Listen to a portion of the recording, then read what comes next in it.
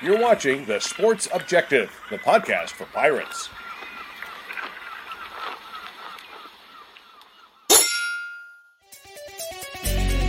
Yeah.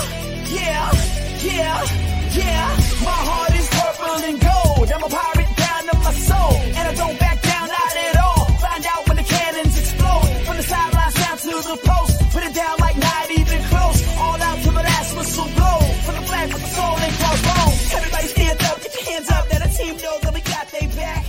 How about the string of Pirates? Welcome in to the Sports Objective. It's one of our favorite times of year, as we're less than 2 weeks away from baseball season, that being college baseball. Want to bring in my good buddy Kyle from LaGrange Barber. How are you, dude? What's going on, Dave? Yeah, it's good to be sitting here less than 2 weeks away from the start of college baseball season. You know, Pirate basketball is not always the most fun sport to follow. So as we sit here, as we record this on Carolina Duke Day, and I really don't give a crap, I'm looking forward to playing George Washington in less than 2 weeks in baseball. And Bubba Rosenbaum, glad to have you, my friend, all the way in the great China Grove, North Carolina, near Charlotte. Yeah, fired up to talk Pirate baseball as always, as well as college baseball in general. As you mentioned, Kyle, and the Pirates will be taking on A10 opponent George Washington the 17th, 18th, and 19th. And we'll talk East Carolina, the American, a whole lot more with our good buddy Mike Rooney from D1Baseball. Rooms, how are you? Good to see you guys. I didn't know you guys are playing George Washington. I'm in the middle of my Atlantic 10 season preview. I would have just had you guys write up George Washington for me. That would have been really, really helpful. By the way, your guys' intro gets better every year. I appreciate that. Well done. That was excellent. Thank you. We tried, and Bubba takes a lot of pride in that. We worked really hard on that. So very sharp. By the way, Runes, I don't know if you knew this. Apparently, they are going from the Colonials, their mascot, to is it Hippos, Bubba? Correct. Yeah. Oh, no way. The Hippos. And as odd as that sounds, there actually is a connection, as one of our loyal viewers and listeners, Johnny Robertson, pointed out. And, maybe we can circle back to that later in the show. But there is some sort of statue on campus, and there's a tie between George Washington and a hippopotamus. So yeah, we'll circle back to that. But very interesting nickname, and kind of minor league like with the marketability. That's what I was going to bring up, Rooney. That was, I guess they're trying to sell more uniforms or jerseys and stuff, hats. I just want to know the motivation behind it. The Colonials, was it a politically correct thing where we can't have anything that would reference in the past? Although, when I first heard that they were switching to the Hippos next year, it's not this year, I made fun of it until we did get the history where there's a statue on campus and something about George Washington touching a hippo's nose. And so at least there is some relevance to the nickname change. Yeah, I'm down for the Hippos. I'm glad you guys brought this up. I need to do some research, because when I write these team capsules, I always use the nickname, and I don't want to get that wrong. But yeah, I just Washington D.C. does not seem like a haven for hippos. But yeah, I'm in. whatever works. That's exactly why when we initially heard, we got to give. I'm going to actually disagree. I think Washington, D.C. seems like the perfect place for a bunch of hippos. Well played. All right. Touche. Let's talk some baseball. And first of all, is there any overall national storylines that you want to talk about, maybe rule changes? I know that now you can, if you want, you can add another assistant coach. Is that this year, or is that after this season? So there's a bunch of stuff that's kind of out there, but that's a change we know is happening, that the volunteer coach will disappear after, so basically August of next year, maybe even July 1st, but after this season, the volunteers, schools will be able to put them on salary and benefits, and they'll be able to go out recruiting. So the volunteer position will disappear. This is the last season of the volunteer position. The other rule changes, the big ones are around the pitch clock. I think the umpires, the leadership on the umpiring side, the rules committee, they have decided to double down on the pitch clock. I personally think it's a mistake, but they've really threatened the umpires with their postseason lives that, hey, if you're not enforcing the pitch clock, the pitch timer, then you're not doing postseason. And the two things that are going to happen is you can't do that fake pickoff at second base anymore that guys were doing just to reset themselves. And then the other thing is hitters have to be in the box at 10 seconds because the pitchers were complaining that the hitters didn't have to be in there till 5 seconds. And, the pitchers were feeling rushed. And so if you're take Cliff, for instance. Cliff's running the offense at third base. He's got 10 seconds to make his decision, get his sign into his players, and they got to get in the box. So I am not excited about this part of the season at all. I think it's going to be, I don't know. And you know what's funny? The umpires don't even want this, right. But we all want better pace of play, and we all want shorter games. I get that part, but I think there's other ways to accomplish it. And man, they have doubled down on this pitch clock thing. Is the ultimate goal to get more TV exposure and just to get the game more popular? Is that the reason for speeding up the game so much, or trying to? I think it's fair, Kyle. Like I think at the end of the day, I'm speculating, right? So let's be clear. I'm not like quoting people, but my speculation is this: that the college baseball, hierarchy, they've said to ESPN, hey, like we'd love our College World Series finals to be on ABC, not ESPN. Like softball gets, like women's basketball gets. And ESPN probably has come back to college baseball and said, yeah, we're not doing 4-hour games on ABC. Sorry about that. And so, and I think they see what happens in the minor leagues. But the thing is, like minor league baseball and college baseball could not be more different. Yeah. They're so different. And so, yeah, I think at the end of the day, the short answer is everybody's seeking better pace of play and shorter games. I just don't personally. I think there are other ways we could do this. Like, for instance, not to take us on a tangent, but one of my thoughts is if you look at baseball data, about half of the pitches in any one game are thrown with no base runners. Now, again, that changes game to game, but if you look at it over the course of a big sample size, so my thing is, why not have like a hyper aggressive pitch clock with nobody on base? I mean, there's no excuse at that point, right? Like, get the ball and throw it. Like you got nothing on your plate. You got no bunt defenses. You got no holding runners. Like that's when we need. And like we could do like a 14-second pitch clock with nobody on base. But for me personally, when runners are on base, I think it's a little unfair to pitchers to add this on top. Some of the technology is helpful, like those teams that are using the wristbands, where they're like that really has increased the pace. So, again, we'll see how it plays out, but I'm a little nervous about what this is going to look like. And don't we have another rule change in regards to celebration? Yes. Yeah, the celebration rule, as I understand it, is we have our rules call with Paul Gillier the 14th, so we'll get more clarity then. But as I understand it, you can't have props outside of the dugout. So like Virginia Tech with that hammer, they'll have to do that in the dugout. I don't know. It's another, what's the old quote that the NCAA is so mad at Kentucky that they put Cleveland State on probation? Yeah, that's what this is. It's idiotic. NCAA can't handle big problems and creates more problems than they handle. So, like East Carolina, we had what we called the birdhouse, which was a traffic cone that I love the traffic cone. Yeah, wore on their head, and it was worn outside of the dugout. So now I guess they'll have to do it in the dugout. Yep.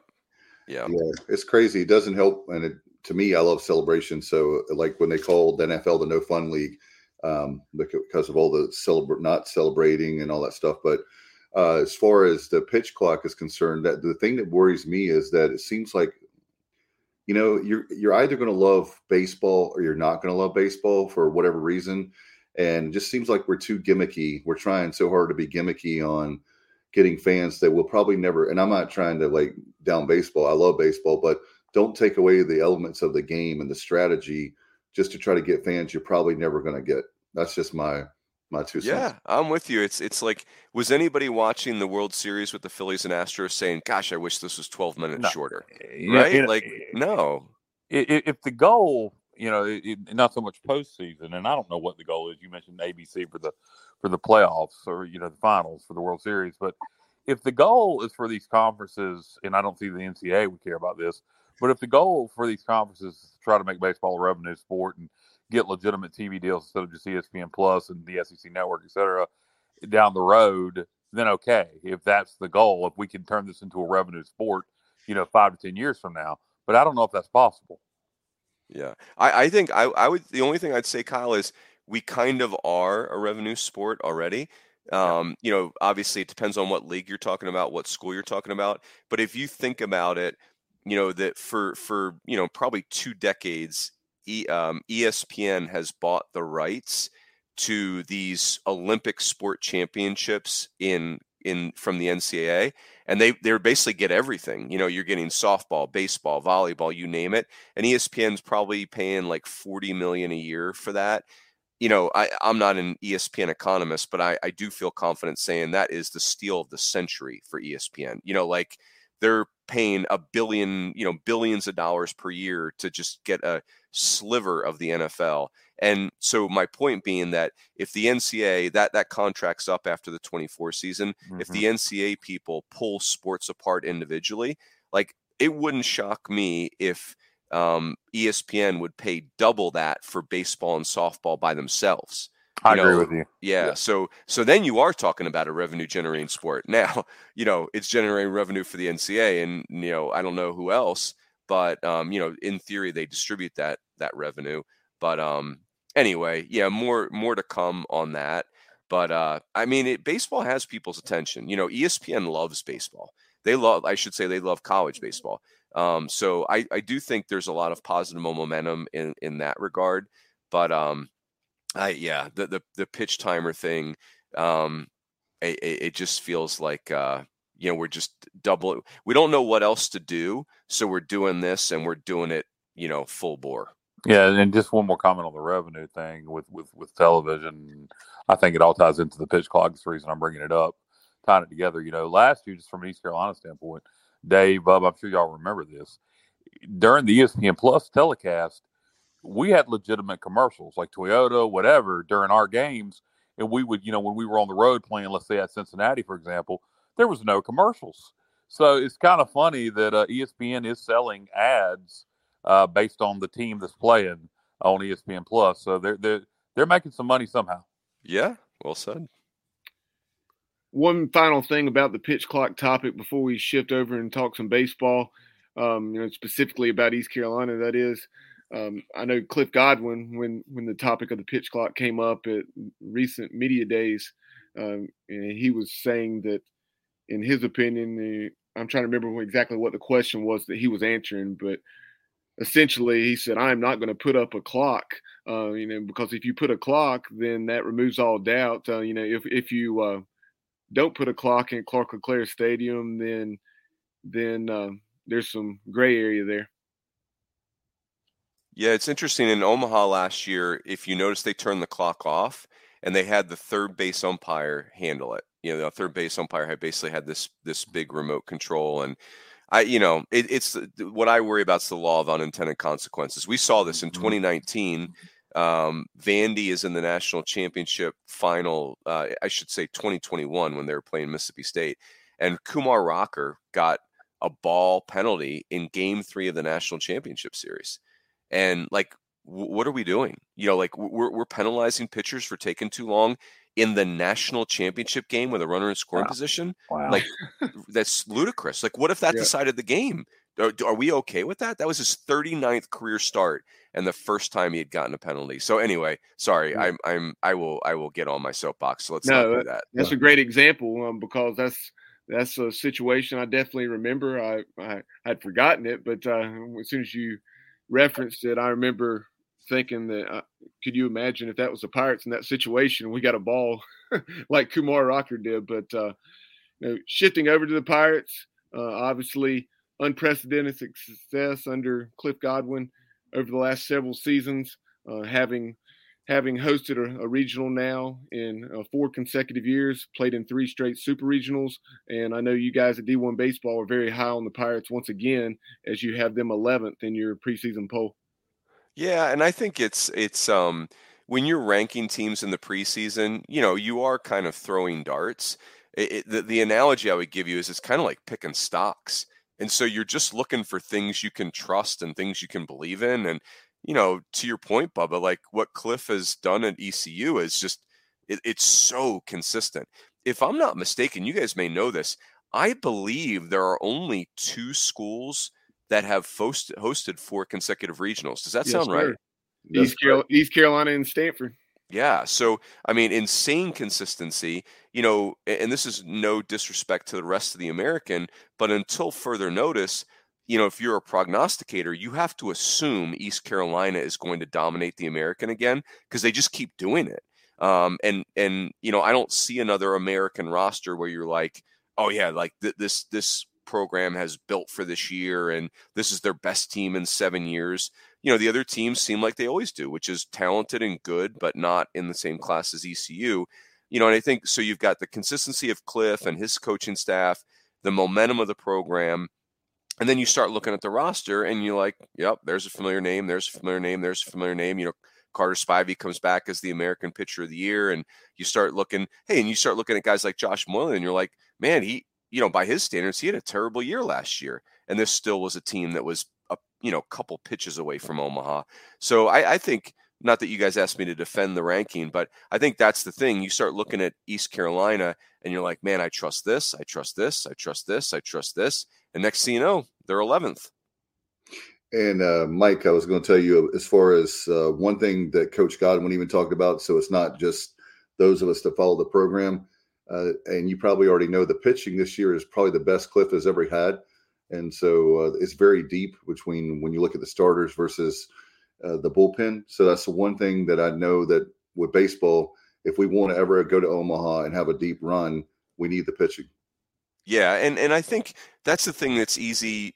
I guess I'll say it this way. Like of the teams that Cliff has had recently, last year's team was, in theory, the closest to Omaha, right? You were hosting the Super Regional. You weren't on the road. You won game 1. You had a lead late in game 2, if memory serves. I mean, I guess technically you could say the 2016 team was 90 feet from Omaha, but you're on the road playing Texas Tech. This just felt like, okay, this is destiny. But if you really think about it, and you guys know this better than anybody, last year was not a vintage ECU team, just based on injuries, just the pitching really had become a patchwork situation. So you start thinking about if, Spivey transitions well to the rotation, that's a huge positive. Josh Groves is really talented. Trey Yusevich has a great arm. We the other thing we know that, Jeff Palumbo, these guys can recruit. I mean, East Carolina is really recruiting at a high level. So I hadn't heard anyone say that yet, Dave, but I like it. Like, that makes perfect sense to me that, for sure, I feel like this pitching staff is deeper than last year. Rudy, you mentioned East Carolina recruiting at a high level. Who do you see coming in this year from the high school ranks or the transfer portal for the Pirates that's going to make an immediate impact? I don't know their recruits as well as, because I think the neat thing about what East Carolina does in recruiting is they don't recruit the high school All-Americans typically. They have a real niche, and, they do recruit a lot of left-handed hitters. I love that. But, when I look at projections and, hey, a freshman like Nathan Krisman is probably going to be the starting shortstop, like, hey, I'd be willing to bet a lot of money that kid's a really good player, because freshmen don't start at ECU unless they're really good players. On the pitching side, the kid Zach Root sounds really, really interesting. Obviously ECU's had some excellent left-handers, and for him to maybe be the Tuesday starter as a true freshman, that's impressive. So those are the two names that really jump out at me. Dixon Williams is another name that I've heard about, but I think that's the other part of this is at ECU, man, you got to be a special player to play as a freshman, because there are good players that have already been here. And also, I want to mention too that by the way, Runes, we had 3 straight years, I believe, Bubba, off the top of my head, we've sold out season tickets. We are with Clark LeClaire holds 5,000, and I believe we can only sell like 2,500. Is that right? No, according to head of the ticket office, Coleman Spain, I asked him that question. I think last year we were between 2,200 and 2,300. This year we sold more than 2,700. Oh, wow. So I don't know if they increased that allotment like you, Dave. I thought that the number was closer to 2,400, but we managed to sell 2,700 this year and sold out of all the tickets that were allotted for season tickets, and everything else. If you want to sit in the grandstand, you're going to have to buy it from an individual. or maybe a handful of individual game tickets, or you'll be out in the jungle. But that's a great problem to have. That's and, right. Kind of going back to what you were saying, Runes, as far as you have freshman Nathan Chrisman, who's from just down the road from me, right here in China Grove. Him, as well as also fellow freshman Connor Rasmussen at shortstop. You also have Joey Barini that could factor in. Even third baseman Alec Makarevich could be used there, and depending on how things go. So you definitely have plenty of options. It's going to be interesting to see how that unfolds. But you mentioned pitching. We have 5 or 6 guys that could start: Carter Spivey, Garrett Saylor, Jake Hunter, Josh Groves, etc.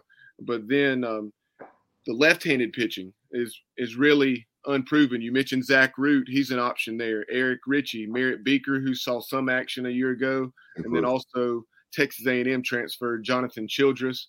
So outside of shortstop, that's one of the areas that I'm really interested to see those left-handed arms on the mound and how they develop. Gotta love it.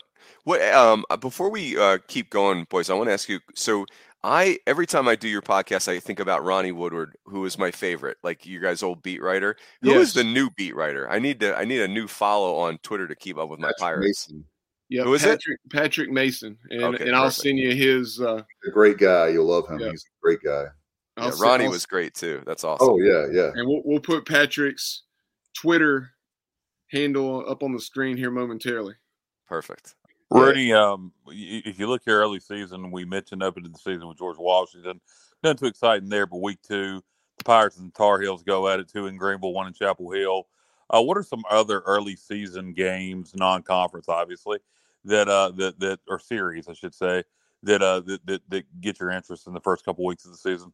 You know, like it's interesting. Like we're starting to have these tournaments. Teams are really liking to play these tournaments, and so you guys know I live in Arizona, and we get a bunch of teams that are coming here for these tournaments. And so I'm going to actually see Tennessee play twice opening weekend. They'll play Arizona, which will be fun, and then Arizona's got a good club, and then I'll get to see them play Grand Canyon's got their shortstop Jacob Wilson is the son of Jack Wilson, who played forever for the Pirates.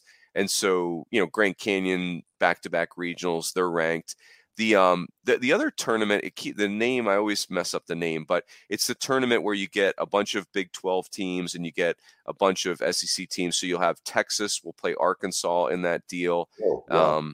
They played at Globe Life, I believe, is where they typically play it every year. So, that's really fun. Stanford and Cal State Fullerton. I mean, Fullerton's not, they're kind of in this rebuild, so they're not who they were. Oh, I think Vandy and TCU might be in that tournament also, because I see they're going to play opening weekend as well. So, you can start getting teams like that going. But at the end of the day, I'm excited for just, let's get this thing rocking. It felt like the offseason was kind of long because the draft is so late now, but I'm ready. I'm ready to get this thing flipped on. It's going to be a lot of fun. As a matter of fact, by the way, I want to mention to you, Runes, that last year the Pirate faithful were very upset. We lost. We got swept by Bryant last year, if you remember the opener. Oh yeah. And people were just going nuts, like in the panic room and everything in Pirate Nation, and it was bad. Coach Godwin talked about that last year. Apparently, there was a lot of distractions behind the scenes, and not even dealing with the Carson Wisenhunt thing with all that stuff right before the season started, where whatever he took at GNC that he couldn't participate, unfortunately, and with a substance, whatever it was banned, and he took it, he didn't know, and there was just a lot of distractions. And apparently, this team, after they lost to Bryant, they have been really this offseason in the fall ball. They've been working really hard because they don't want to have a repeat of that. Was really embarrassing to them, and they're not going to have it again. So we'll see how it plays with George Washington, but not a great way to start the season. But then you go win 20 games in a row was really cool that I didn't expect, but it happened. You know what's interesting for you guys is East Carolina, like I was thinking about this morning. The analogy for me has become, they've kind of become like Coastal Carolina, where, Gary Gilmore had built into such a powerhouse, But, and Gary was, as we all would have been, obsessed with getting to Omaha. And then it just kind of felt like, I'll never forget his 2010 team that lost to South Carolina, and Coastal was the team hosting that super regional. And I'll never forget Gary's press conference afterwards. He's like, they had won 55 games and they didn't go to Omaha. And Gary's like, I don't know. I don't know what to tell you. I can't put a better team on the field than what you just saw. Like, it's not possible for me to get 20 players better than what just happened. And that wasn't good enough for Omaha. He was just, you could see he was like shook up. Like, he was like, I don't know what to do. And then sure enough, 6 years later, they're winning the national title. So that will be interesting. Like, East Carolina could very easily do that when they eventually get to Omaha. Just be a complete nightmare for other teams when they get there. That's kind of how I vision it. And we saw Coastal do it, and I kind of vision. We've that's been the goal so long. It's the hill to climb. We've almost, I think, mentally, like if you look back at this Texas game 2, we mentally beat ourselves. We blew a game. We should have beat Texas in game 2. And I kind of look at it like, once we get to Omaha, I think the pressure will be off. I think we put so much pressure on ourselves going back all the way to Keith LeClaire to get to Omaha. I think when we make it to Omaha, the pressure will be off, and who knows what will happen once we finally make it there. We could do like Coastal, go there and win the whole damn thing. And speaking of Coastal, we played them in the regionals last year to advance to the Supers. And Coastal's always a program in that Sun Belt Conference now that I always look at. And obviously they won the national championship, and always scratch my head as to why East Carolina and Coastal don't play in the regular season. I've heard that there's the Gilmore and Coach Godwin aren't the best friends. I don't know if that's true or not, but I've heard that. But to me, that's a game that needs to be played in the regular season on a weekend, maybe a midweek if we meet at a neutral site. But East Carolina Coastal needs to be played more often. It's super fun playing them in the regionals. Yeah, I'd be up for that. No question about it. Let's talk about branch out more than East Carolina now. Let's talk about the conference with the AAC. Besides East Carolina, are there other teams that you're looking at that are maybe surprise teams this year in the American? Yeah, I would say, the team that jumps out to me is Houston. Houston seems really interesting. They won 37 games last year, but they only won 13 games in the American, and they've just got a lot of those same kids back. The catcher, Anthony Tulamero's back. Their shortstop, McMillan's back, and they just have a lot. That Zach Arnold kid who was a transfer from LSU, he's back. Drew Bianco, Mike's son, has transferred there, graduate transfer from LSU. So if they get a little better pitching, and they do have a bunch of pitching back, and they did a nice job in the transfer portal as well, I think Houston is going to be the team that gives probably East Carolina the hardest time. The other program that is interesting to me right now is UCF. It seems like they've got kind of a nice roster and surging a little bit. Just those Florida schools, gosh, they have the transfer thing. It's almost impossible to follow. They almost like jump from Florida school to Florida school like it's community college or something. But I like UCF's roster. McCabe, the catcher's a uber veteran. Romero, the first baseman, same thing. These are Jostin at second base. All three of those kids are fifth-year players, if not sixth-year players. So if UCF can stay healthy on the mound, I think they've got some good, they've got some good arms there. I think that's going to be the three. Honestly, it's going to come down to ECU, UCF, and Houston. What do you think about a couple schools that have a lot of history and tradition, not much success in recent years, Tulane and Wichita State? Yeah, Wichita State, Eric Wedge is no longer there, and Lauren Hibbs, who was the longtime coach at Charlotte, who's a Wichita State guy. When he retired from Charlotte, he went out there just kind of to be an ops guy, and so he was when that was in the middle of this year that Eric Wedge has stepped down. So that was at least they had Coach Hibbs there to do it. I think Wichita State is interesting. I think they'll be frisky. They've got some good players, like that Brock Rodden kid, their second baseman who hit 17 bombs. He's back. And so there's some good players on the roster. I don't know, they really struggled last year. And so, 9-15 in the league, 21-36. So it's hard to unsee that. but I do think they've got some talent there. Who was the other one that you asked about, Kyle? Tulane. Yeah, same thing, right? Like I felt like Travis Jewett had them right on the cusp of things and they just couldn't pop through. And, they moved on from Travis. He's now at USC as an assistant coach. And it's so ironic, right? Like they fire Travis Jewett and then hire his assistant coach. I mean, just really weird. Like you don't see that in any sport really, but Jay Ullman is a guy that everybody really likes. I mean, he's a great person, college baseball lifer.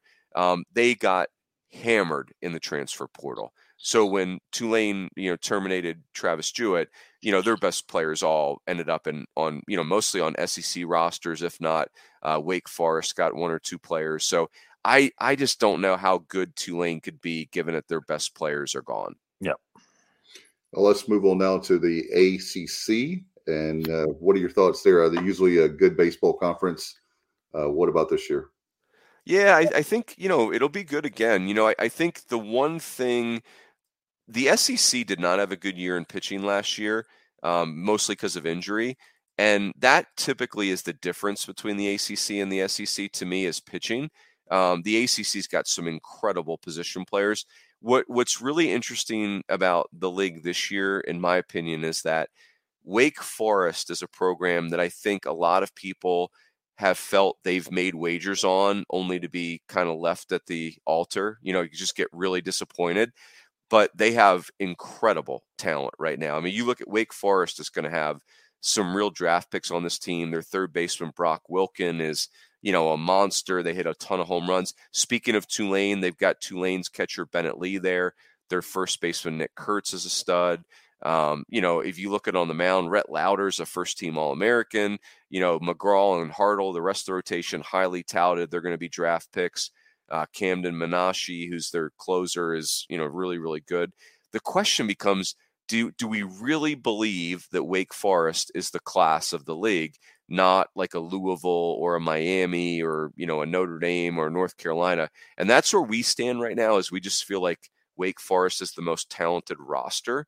Louisville has a tremendous position player group. They do have some significant losses from last year. The question is on the mound. We just don't know these Louisville pitchers very well. Miami is they have the top end of the roster is excellent. The depth of the roster is in question. NC State is who they are. They're just, they're going to hit. Florida State's another interesting one. And I guess I'll throw Clemson in here too, where, those are two great hires those programs made. I mean, for Florida State to snag Link Jarrett from Notre Dame and for Clemson to snag Eric Bakich from Michigan, those are two really good gets, not only for their programs, but for the league. And what do those two guys have in common? Both ties to East Carolina and Keith LeClaire. There you go. Was Link one of Keith's assistant coaches? He was an assistant. He was the hitting coach for Billy Godwin, that 2009 team that won the regional against South Carolina and then lost in the Supers against North Carolina. Link Jarrett was Billy Godwin's hitting coach for multiple years, and then obviously moved on to UNCG and then Notre Dame. And Eric Bakich, of course, played for Keith. Yep, that is so cool. That's one of my favorite things. Those guys that played for Keith. We were talking about the ACC, as I mentioned earlier. Week 2 of the regular season, East Carolina plays North Carolina, and then midweek we play Duke. So 2 early ACC opponents for the Pirates. What are your thoughts on the Tar Heels and the Blue Devils? I think the thing with Duke is that was just an unusual down year for them. So I don't think that they're going to go 10-20 in the ACC again. They have a shortstop, Alex Mooney, who played every day as a freshman last year, who, scouts just love. Hey, they snagged a transfer center fielder in January, Gio DiGiacomo, who had, he's got played a lot at LSU. And so I think Duke is interesting.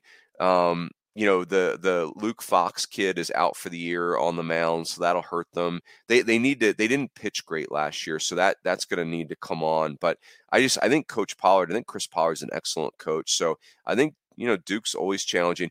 North Carolina is interesting because they have a lot of those kids back from last year. You'll recognize all the names. Frick, Osuna, Horvath is back at third base. I mean, this is year 3 for him. He kind of broke through last year, 18 home runs. He's a heck of an athlete. So, can he keep coming? Vance Honeycutt is one of the best players in the country. I mean, this kid is a true freshman, 25 home runs, 29 stolen bases, and I mean, at least 5 Sports Center top 10, steal a home run in center field. So, the thing about North Carolina is I don't know that I love their pitching, but I don't hate it either. Max Carlson has dealt with some injuries, so if he's fully healthy, is he a real Friday night guy? You guys know it. North Carolina's got talent, and the position player group is pretty intimidating. No doubt. Yeah, you bring up Vance Honeycutt. He's from Salisbury, which is just 15 minutes up the road from me. But and he was an unbelievable two-sport athlete there. But talking about the Tar Heels, and you guys have them at 12th.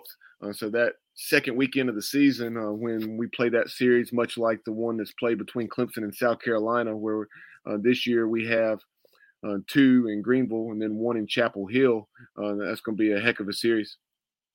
Yeah, I love that. That'll be, once you get out of the top 10, you're talking about teams with, a little bit of question marks here and there. And so, I mean, like it is the last couple of years, I think whoever wins that East Carolina, whoever wins that series when you guys play the Tar Heels, that's going to be a loud resume point. That's going to be something the committee's going to be looking at, like, hey, this team won that weekend, because, you're almost guaranteed that the 2 teams will be in the postseason. Yep. Shifting over to the SEC, in your preseason top 10 at D1Baseball, you guys have 7 SEC teams led by LSU as your preseason number 1. Obviously, you had Tommy White, Tommy Tanks, as they call him, going to LSU from NC State. Last year, he hit 27 bombs, hit over 360, and drove in right at 75 runs. So talk about the addition of Tommy Tanks and then also the other guys to that LSU program and what Jay Johnson has going. Yeah, I mean, like Jay Johnson has LSU's program just on fire right now. They're killing the portal, they're killing NIL. Jay has always been very good at developing players. I mean, LSU is obviously a juggernaut. It's not like they weren't any good under Paul Mainieri. Won a national title, almost won a second one, 6 straight years of being a top 8 seed. And so, I mean, you get Tommy Tanks from NC State. That's a huge get. And then remember, they got Thatcher Hurd from UCLA, who was the best freshman on the West Coast. They got the Paul Skeens kid from Air Force, who's going to be their Friday night guy. He's up to 101 miles an hour. And LSU went from a team that great offense, not very good on the mound at all, not very good defensively at all. And they've kind of fixed those 2 things to now they're pretty scary on the mound. And so, Dylan Cruz is probably going to be the first pick in the draft. Trey Morgan's, an All-American caliber player at first base. I mean, LSU it's almost comical where you just go around the diamond. It's like, yep, best in class there, best in class there, best in class there. It's, they're going to be, and of course that fan base is on fire. And I think the other cool thing is it's really LSU and Tennessee up there 1 and 2. LSU's a team led by their offense. Tennessee's a team led by their rotation. But they're also 2 very frisky fan bases too. So that could be fairly explosive as well.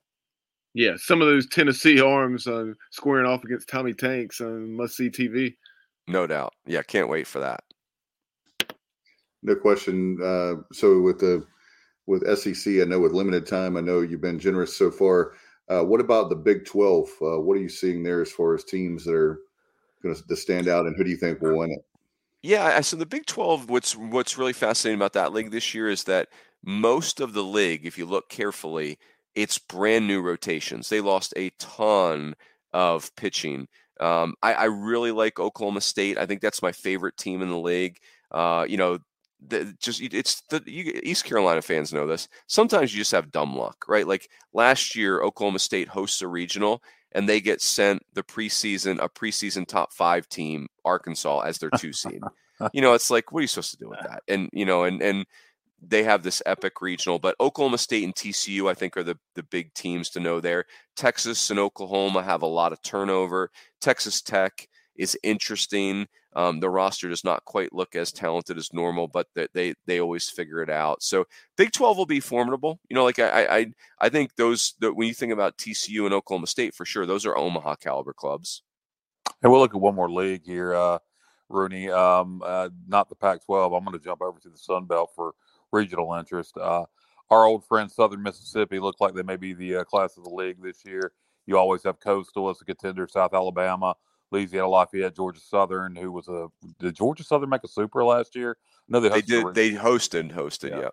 So a lot of depth in that league. What do you think of the Sun Belt? Yeah, I mean, a lot of depth might be the understatement of the year, right? Like it is. This is. If you guys remember several years ago when the American first happened, it was a 4-team league every year, right? Like you were just getting 4 bids. And what's happened in that league is I feel like East Carolina has separated themselves above the league, and some of those other teams have slipped some. UConn left. Yeah, UConn leaves, and now of course the league's going to change again, and I think for the better. But the Sun Belt is kind of like the new American, where they're going to be getting 4 teams in easy every year, I think. You think about they added Southern Miss, which is a huge get. They added Marshall, who's building a new stadium. They added Old Dominion, who's very good. And they added JMU, James Madison, who's a solid program. So, and the league was already, really, really challenging. So I think that league's going to be a real headache. There are a lot of losses to be had there, but I think it's going to be a really good postseason league, and they're going to be getting 4 and 5 teams in every year. 16 teams. I mean, that's a really good league. Yeah, it's a great league. And you mentioned the change in the American. While it hurts us in football and basketball, I do think in baseball it'll be an improved league starting next year. UConn came up a moment ago. Obviously, UConn in recent years, that's the program in the Northeast. But you also have a program like Binghamton. They had that major contribution. The player's name escapes me, but a new $60 or $65 million stadium, extremely nice, and they made a regional last year.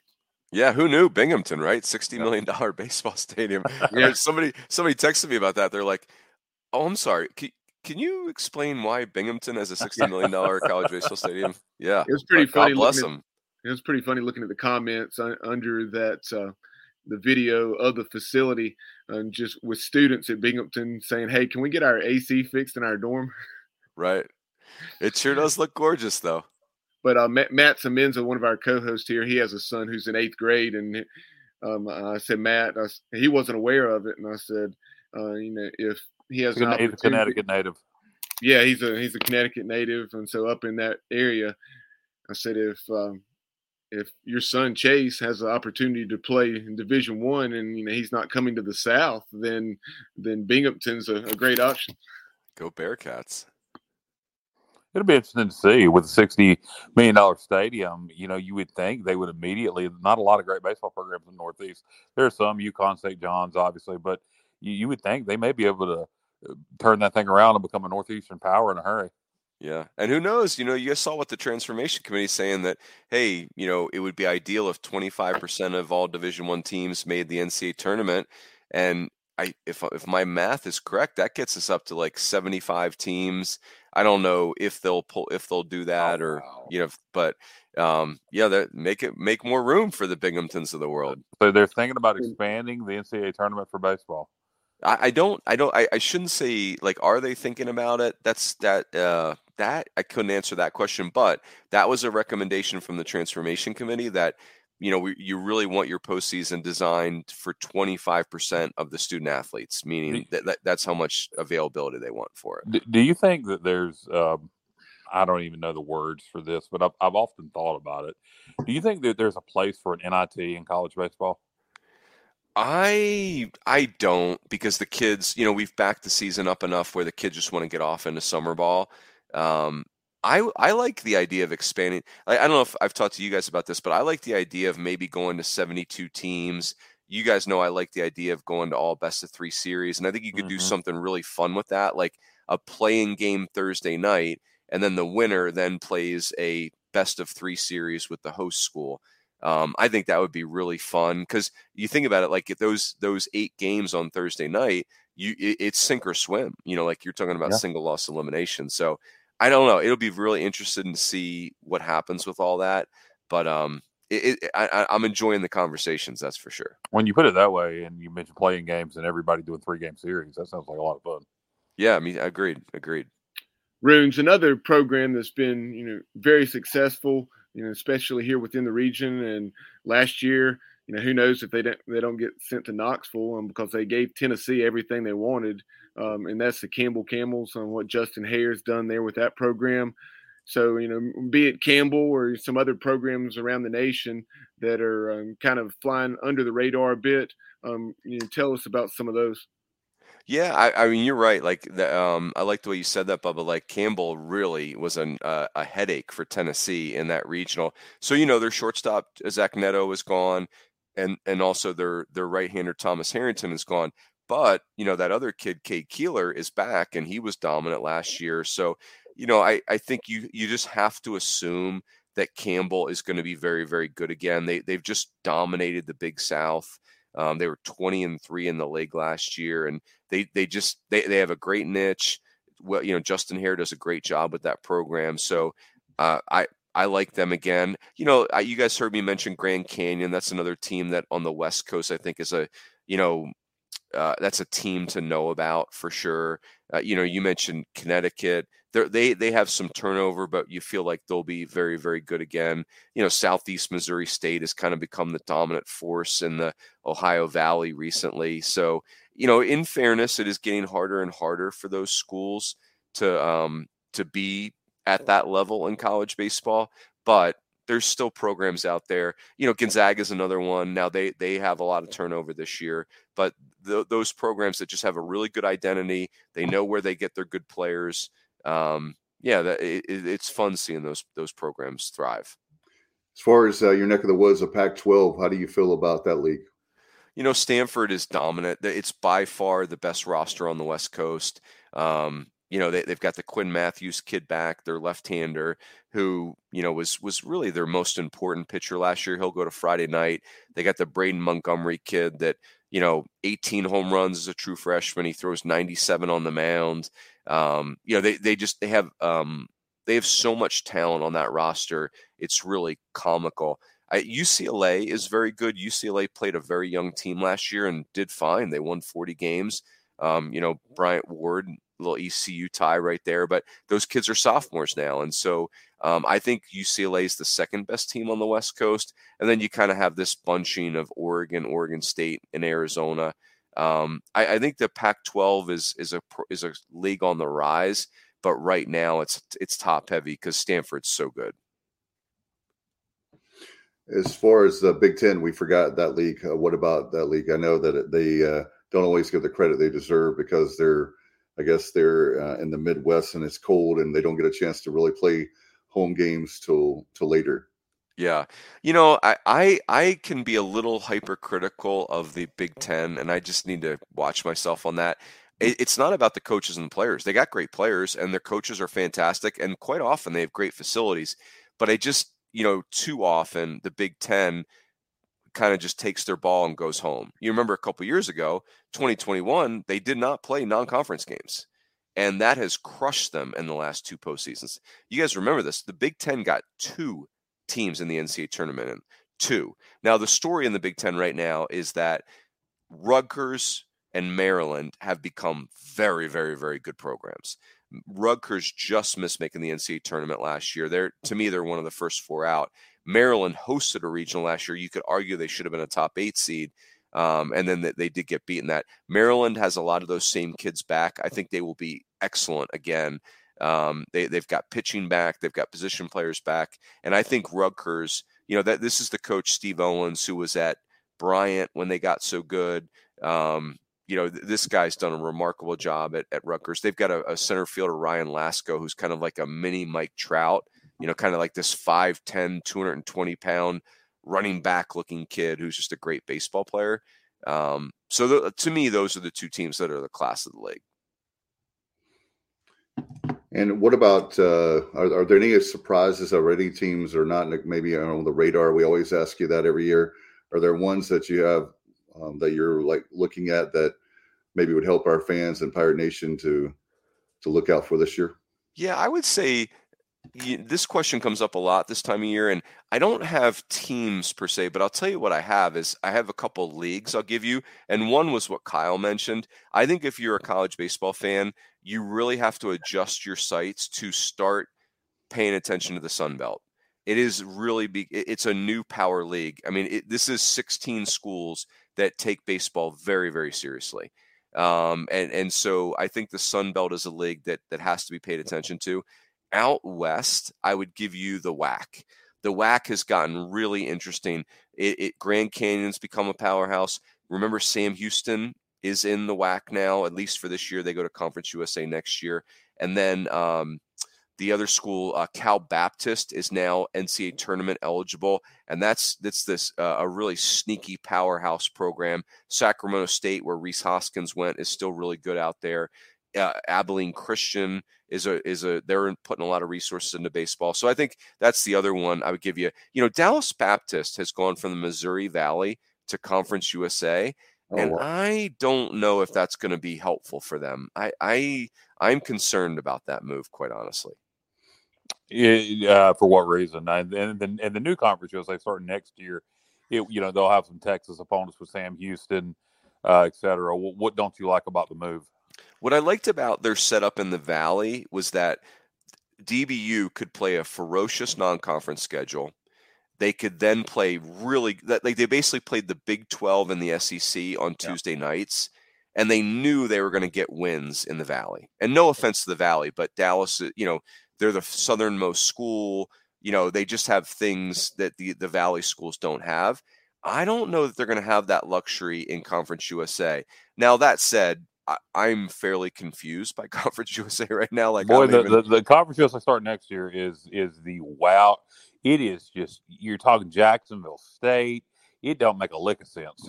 Yeah. It's become like the Motel 6 of conferences right now. It's even the WAC is a little bit more homogeneous than Conference USA. So all that said, we'll see. Dallas Baptist's been good for a long time. So probably not super smart on my part to doubt them, but we'll see. Yeah. No question about it. So is this the year I always ask you every year you come on that ECU makes the trip to Omaha? I'm going to say no, Dave. I'm switching my answer. I'm going to say no. It's not. Good. It's not. You guys can make summer plans. It's going to be good. Go for it. Go rent a beach house for the week of June 17th. That's what you need to do, Dave. It's on you. I got tickets for Brooks and Dunn the first weekend of the College World Series, and Bubba was like, College World Series is that weekend. I was like, I am not buying concert tickets for East Carolina that has been to 33 regionals and not made the damn College World Series. I am not basing my concert plans on us making it to Omaha. It's a quality reverse jinx right there, Kyle. You can always sell. That's right. I can always sell the tickets. Absolutely. It sounds good. Runes, we appreciate you coming on today so much. It's been what an honor. Bubba, do you have anything before we go? No, just appreciate you coming on as always. And, if your schedule allows, maybe mid-season, we'd love to have you back. Yeah, let's do it. This is like my Groundhog Day doing the pod with you guys. It makes me feel like winter is ending and college baseball's coming. So always good. Always a pleasure. Appreciate it. Kyle, I think you saw your shadow, right? So we'll have 6 more weeks of winter. Yeah. You calling me a Groundhog Day, you son of a bitch? By the way, Rooney, before we let you go, I know that one more thing to plug. I know you guys have something new at D1Baseball. The SEC Extra, do you want to plug that? And sure, yeah. So everybody knows we have the subscriptions to D1Baseball.com, and we created a sub-site that is SEC Extra. So the main site still covers the SEC in quite a bit of detail, but SEC Extra is just a sub-site within there that people can pay for if they're just truly only SEC fans and they want to get a deep dive. That enabled us to hire Joe Healy and Mark Etheridge, who's a longtime SEC guy. Joe Healy, remember, had been working for Baseball America. So, yeah, it's awesome. It enabled D1 to add some really quality people. And the hope is that the SEC Extra site does really well, and then we can just start doing it for other leagues, but the SEC is kind of like the natural pilot for that. No doubt. And as far as ESPN, when do you guys start? When will you start there coming up next month? Yeah, so usually right about now is when you start to hear from them. Obviously they're really tied up with basketball. So, usually right around when the basketball tournament ends, April 1st is when our ESPN schedules start to get super busy. So in the meantime, I'll enjoy the teams that come out here. opening weekend. And Mike Farron and I have that show on SiriusXM that starts up the week of the season. So yeah, here we go. All right. Sounds like fun. Thank you so much. Appreciate it. And I know it seems like every time we have you on, do you have any HOA meeting or anything going on? No, it's in 2 weeks. So I'll keep you posted. Okay. All right. Thank you so much. Appreciate you as always, man. All right. See you guys. Be Have a good. one. Right, bye-bye. I appreciate Rooney. He's so great. Rooney's is the best. And guys, before we go, I know, Bubba, we got some upcoming content to talk about, and then we'll get out of here. Yeah, Terrell Williams, former East Carolina defensive lineman who was part of those Liberty Bowl teams in the mid-'90s under Coach Logan. He joined Jeff Connors last week, so if you haven't heard that, definitely go back and check that. Excellent conversation out. He spent, I believe, the last 5 or 6 seasons with the Tennessee Titans as their defensive line coach. And this week, East Carolina linebacker, and then he finished his career as a fullback and then went on to a tremendous career in the NFL as a fullback, won a Super Bowl. And I'm, of course, talking about Vontae Leach. Vontae will be joining Coach Connors. So you'll have that. We'll have Michael DeCourcy from the Sporting News as we talk college basketball, and then a lot of other things headed your way as well. Early score from Minji's East Carolina 13, SMU 5 as we're 4.5 minutes in. So hopefully that will keep up and the Pirates can get a much-needed win, their 12th victory of the season, and get back to 500. Sounds good. 12-12 on the year, and hopefully we can do that. And we're what is it? The ladies win today, guys? They did. The ladies won down at UCF by 14, and that final was 68-54 Pirates. So what's our record on the year now? I want to say it's either 15-7 or 15-8. Okay. So maybe hit NIT bound, perhaps. We'll have to wait and see. Yeah, depending on how we finish, I would say it's a possibility. Yeah, it's a strong possibility. In the next handful of games, we'll see with how we're 6-4, 7-4 in the league. Yeah, with fourth year with Kim and Neal, it's been really good. And with Joyner, they're the freshman. She is so good. Myra Joyner, she is really, really good, and got 2 or 3 conference freshman player of the week for the American. And I love watching her play. It's a lot of fun. All right, we'll get out of here. Good luck to the Pirates. As Bubba said, it's early on, but they are looking good. A strong start for them. And we'll certainly have content about the basketball team and certainly much more when it comes to football as well. By the way, don't forget your football season tickets have gone on sale as just a few days ago on February 1st. You can get them 1-800-DIAL-ECU, ecupirates.com. You can go there anytime. And, of course, you can watch here for all of the latest breaking news. And don't forget to subscribe to our YouTube channel. We're doing very well and getting close to the 800 mark there with subscribers there. So appreciate very much. All right. Thanks to Mike Rooney. Thanks to Kyle. Bubba. We'll get out of here. You've been watching The Sports Objective. Good day, everybody. And as always, go Pirates.